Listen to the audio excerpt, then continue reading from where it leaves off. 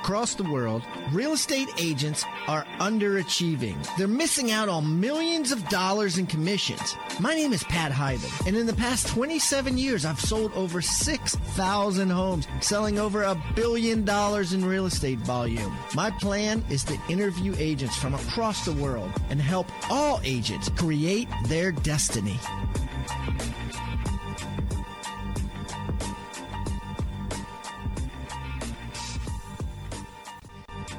Have you ever lost a listing?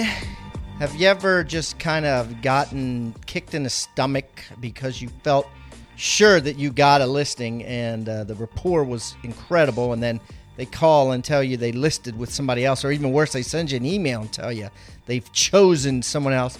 It hurts, man. I know. It's happened to me tons of times, and I hated it. And so because of that, I created a product called a Certified Listing Agent. I got the 8 top listing agents in the world and recorded their listing appointments. Everything. No holds barred. No secrets here. Everything. And then after each listing appointment, we discussed it and created a course out of it. It's over 10 hours of intense video. And it's for you to watch and never lose a listing again. Check it out. There's a lot of free samples. You can go in and see kind of what it's like before you sign up for it. RebusUniversity.com. We also got the highly popular CTA, Certified Team Agent, with Jeff Cohn. And that is how to build a massive team, how Jeff went from 80 to 580 units in 4 years, and what he does behind the scenes, what forms he uses, how his systems are run, everything on the CTA, Certified Team Agent, and many things to come. If you're interested, go to RebusUniversity.com. Put yourself on the mailing list there. We have a price reduction course. We have a 101 ways to get real estate leads for free. We have an ISA course coming out, a lead handling course, not how to lead generate. There's a ton of courses that other people do on that, but this is how to efficiently capture leads and work with them. So they have a couple of courses coming out on that aspect. So anyways, RebusUniversity.com. Check it out, guys. You'll be glad you did. Now on with the show.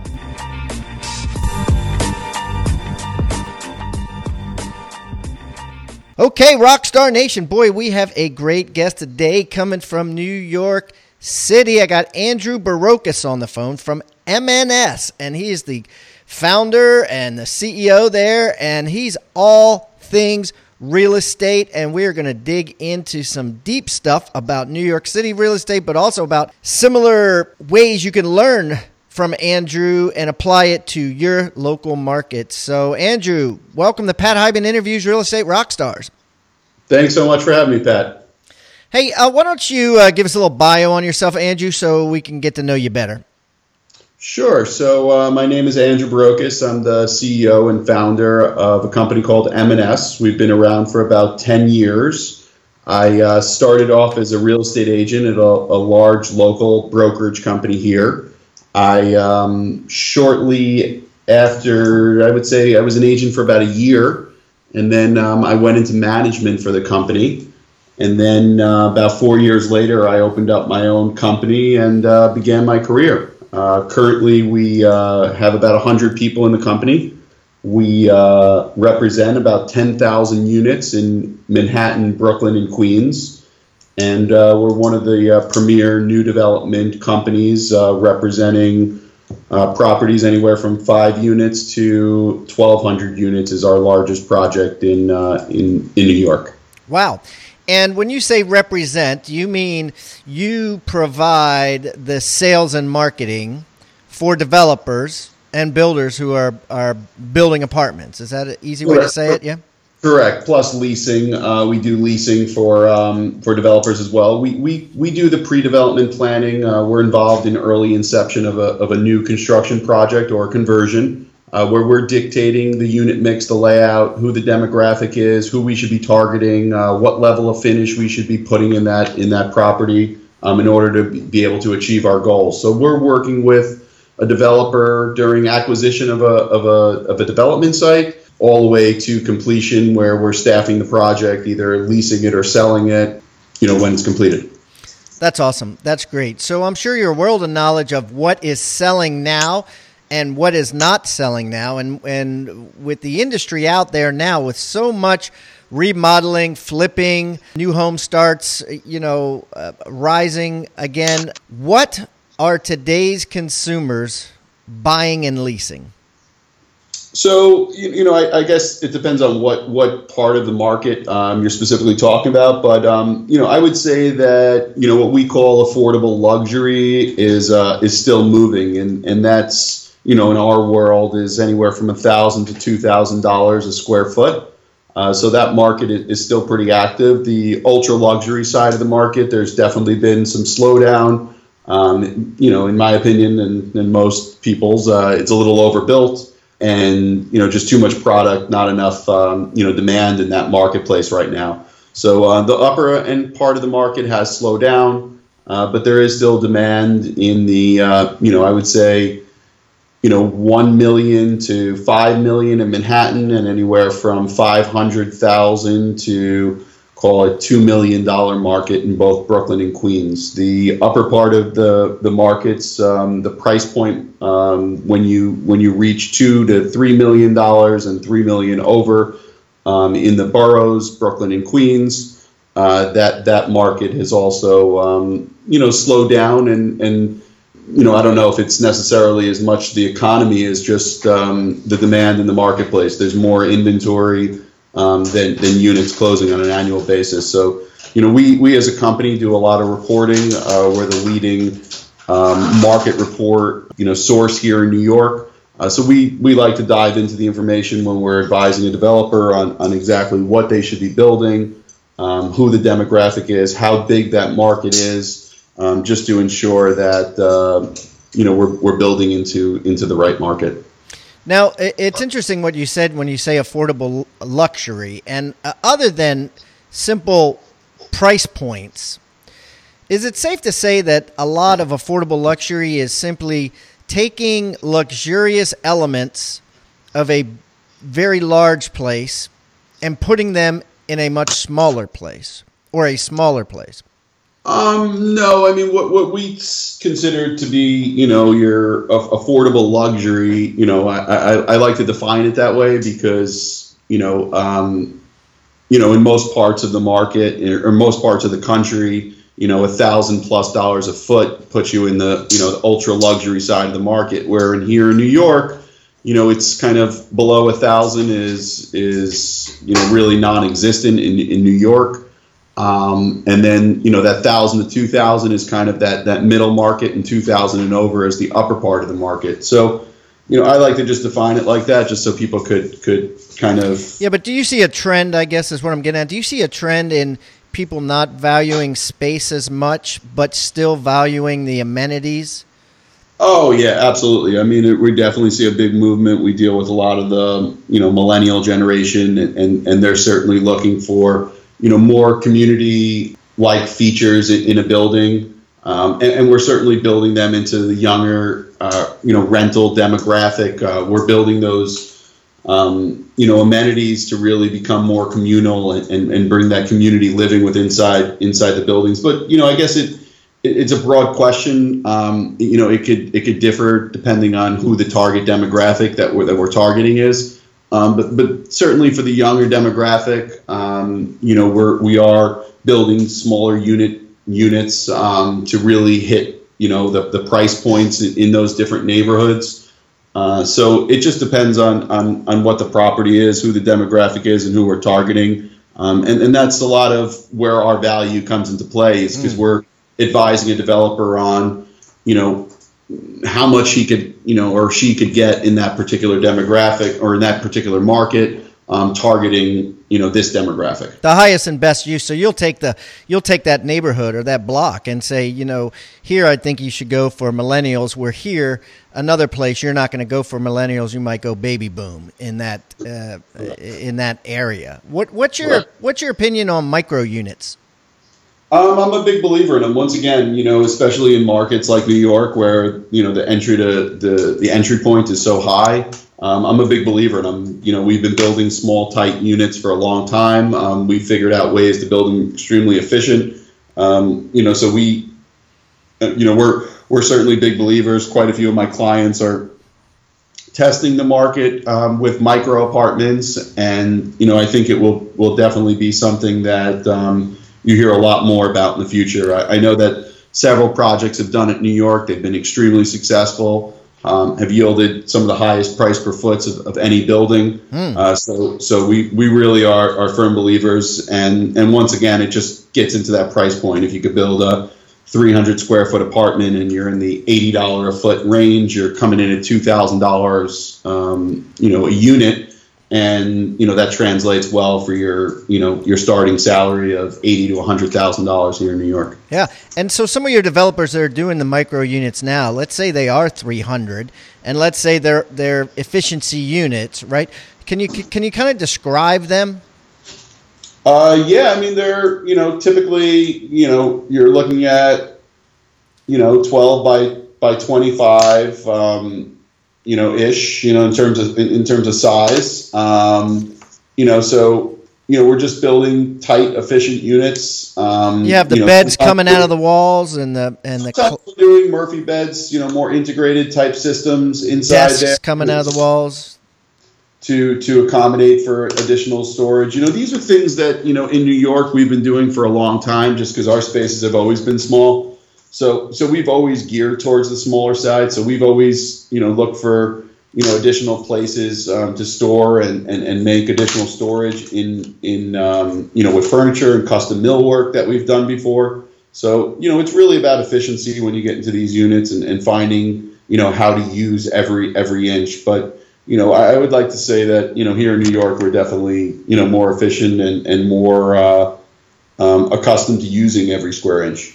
What do you feel, will happen with other major metro areas with regards to micro units? Because, they're not everywhere. Some people say they won't be everywhere. Others are saying, yes, it's the millennials.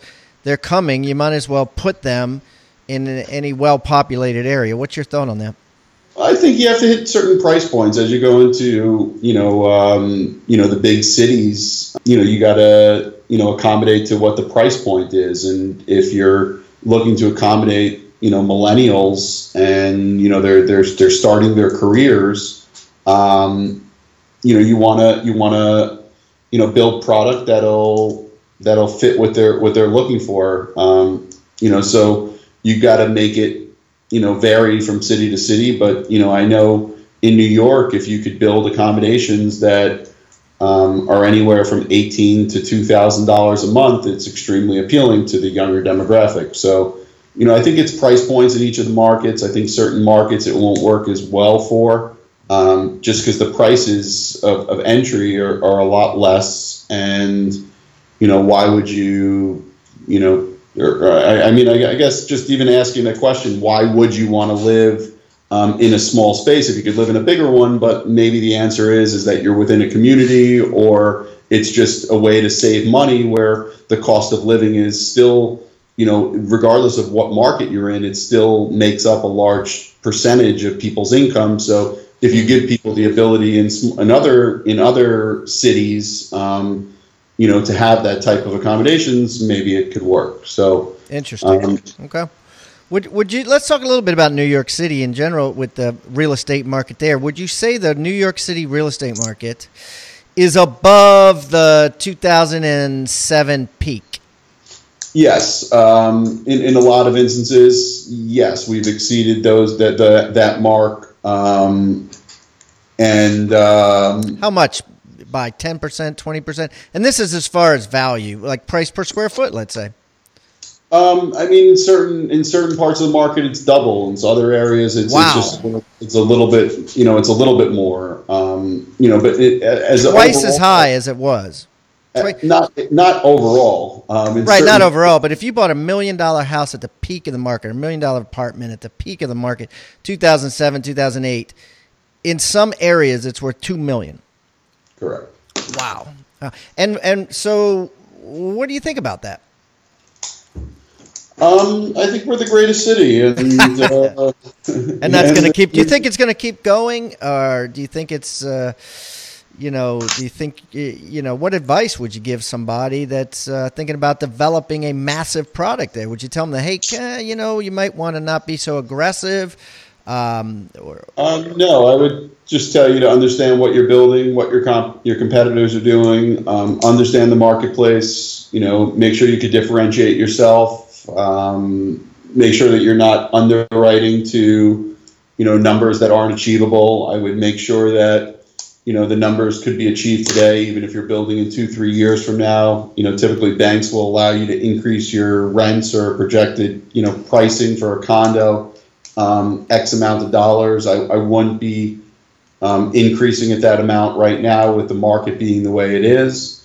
But, there's still a lot of money to be made in the New York market. With change brings opportunity. So, we're looking forward to, what 2017 brings. And we look forward to another great year. Yeah. What effect is the Trump presidency going to have, do you think, on the New York real estate market? I think at the end of the day, it's going to have a positive impact. I think there's, the uncertainty from some people, but I think if you look and see how the markets have jumped back, have rebounded, even since a little dip, after the announcement, I think overall it'll be positive for the New York market, as well as the real estate market as a whole. There's definitely some downside, to the new presidency, but I think overall, we are, very positive about it. But nothing hyper local in reason, meaning you're talking just in general, the general economies. I mean, for New York City, because he does develop in New York City, and because he, is known for New York City real estate, is that going to help? Do you think you'll have more foreign investors saying, oh, the president owns in New York City, maybe we should too, or? No, I mean, I wouldn't, his name is on a lot of stuff. He was developing, quite some time ago.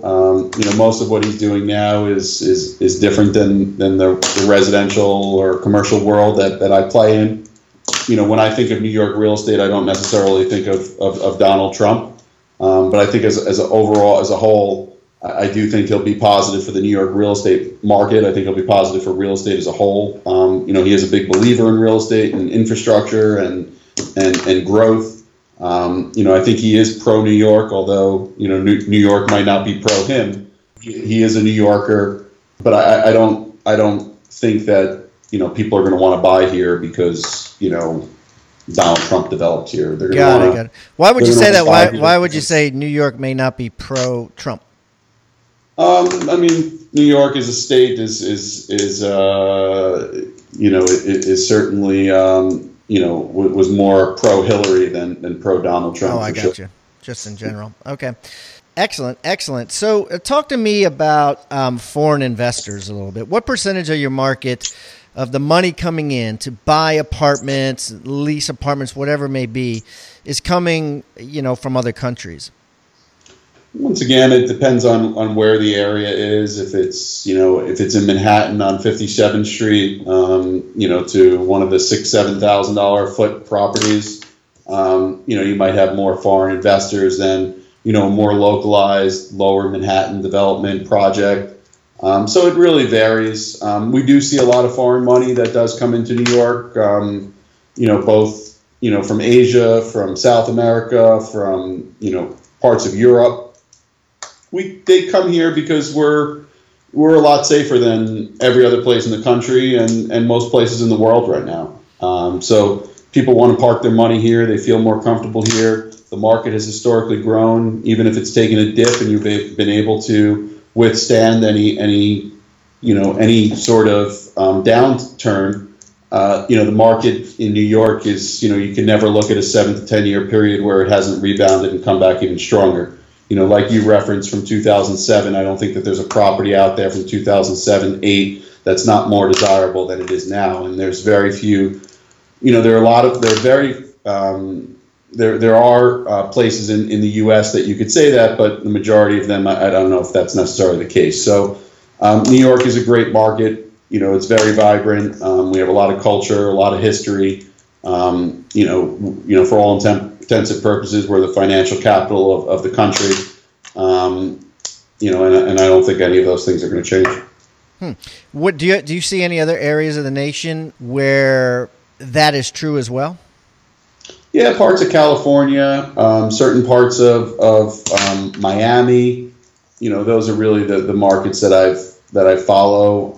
Most of our business is here in New York, so I'm not maybe the best person, but I know if I speak to people in other areas, or even in I own a property upstate. That property is not increased in value off of where it was during the last recession.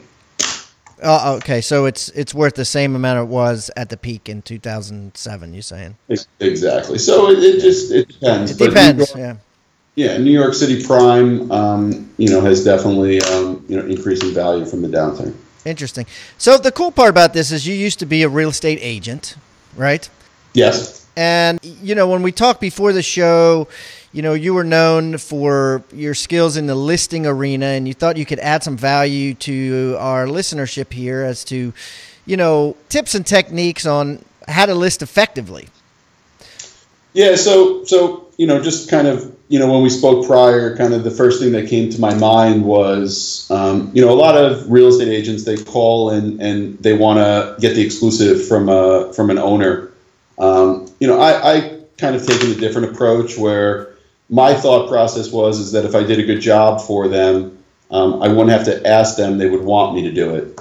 So that's really been my approach, and from what started 10 years ago is still the same today. And I'm still not out there, pounding the pavement, trying to break people's door down to, give me the listing. What I do today is the same thing I did 10 years ago, which was I do a good job for my clients. I go above and beyond. I'm not, asking them to, make me the only person that represents their property. I want them to, a lot of times what I'll tell them is, let me do a good job for you, make sure that both you and I work well together. And if that's the case, I'm sure you'll want me to represent every one of your properties. And that's kind of been the approach that I've always taken, and it's worked. If you do a good job by people, it's a service business. I think a lot of real estate agents forget that part, but we are in a service-related business. If you do well by your clients, if you service them properly, there's no reason for them to go work somewhere else. So I think a lot of it comes down to your strategy of what to do. Just kind of the first thing that comes to my mind, hearing myself even talk, is that, you just have to have full transparency. You need to keep people updated. If the one thing that gets me most upset with all the properties we have is the reporting. If reports aren't sent out on a daily basis, a weekly report isn't generated, it gets me crazy. I think transparency is a huge thing. I represent a lot of properties, and if I wasn't transparent with them, it would be impossible. I get daily reports. I'm overseeing 10,000 properties. I know what's happening in every one of my buildings at every given moment. You could literally go down the list of properties. I could tell you which apartments have sold, how much they've sold for, what are the issues in each building, what properties have been leased, how many, what's the issues. It's all done by the traffic report. So I'm a real big believer in updating your owners, regardless if they want to be updated. It makes it a lot easier. So, I require that each property update gets sent out on a daily basis at the same time every day. It gets your owners accustomed to reading them at a certain time. It also gives you the ability to give them feedback from potential buyers, renters, whoever it might be. The true feedback, so it's not necessarily coming from you, it's coming from the renter, what their feedback, or the buyer, what their feedback is. So I'm a big believer in reporting, which is the best way to be 100% transparent. Yeah, that's great advice, and I can see real estate agents from around the world, taking this to heart by sending out reports with, how many Zillow how many people looked at it on this website, how many people looked at it on this website, that website, if anybody showed it, if anybody called about it. There's certainly things that you can report that are daily. I think that a lot of agents say, oh, well, once a week we call or once a week we send out this. But thinking like how Andrew is thinking, guys, and think like, what can I send out? What statistics can I send out on a daily basis where the client is like, holy dirt, they're thinking about me every day? Yeah, the only thing that's better than a report that's fully detailed with comments and a lot of feedback from prospective buyers or renters is one that has no feedback and no showings. And those are extremely important as well, because if you're marketing and you're advertising and you're doing everything that you're supposed to be doing and you're not driving in traffic, what's the reason for that? So, I'm a big believer in, regardless of the amount of showings, the amount of traffic, good, bad, or in between, you need to show that report. I don't care if, somebody, moved their bowels in front of the door. It's required to go in the report, get cleaned up, and for us to move on. So, I'm a big believer in them. If you were to ask any of my people what my biggest pet peeve, it would be reporting. Interesting. And through massive reporting, that's how you've been able to provide tremendous customer service where they want you versus you wanting them. Is that what you're saying? It's not just through that. That's one of many things. Ultimately, we're in the service business. So if we do a good job by somebody, it's a very, although New York is a big place, it's a very small industry. And everybody knows one another. I walked in to get a new project the other day. They're calling up all my current clients, and everybody knows everybody. So it's a very, very small industry. And at the end of the day, if you do a good job by people, they're happy with you. You're successful. You deliver what you said you're going to deliver. You keep them informed, and you do a good job. You're going to get repeat business and continued business from them. So that's something we really pride ourselves on. We don't lose customers. We get them into our system. We keep them forever. And that's something we take a lot of pride in. And a big part of our success is that, some of the biggest clients in New York continue to keep working with us. That's awesome. Well, listen, Andrew, I'm going to put all of your information as well as a link to MNS on hibandigital.com. / and I'm going to make this easy, guys. I'm going to make it real easy. I'm going to just put MNS, hibandigital.com / MNS, or you could simply go to the search bar and type in Andrew. We've had several other Andrews on the phone, but the last name is Barrocas, and it's Barrocas. That's Barrocas. Andrew, thanks so much for coming on the show. Best of luck to you with all your New York City real estate endeavors, and certainly next time in New York City we can get together, maybe break some bread. Absolutely. Thanks so much, Pat. I appreciate it. You're welcome. Take care.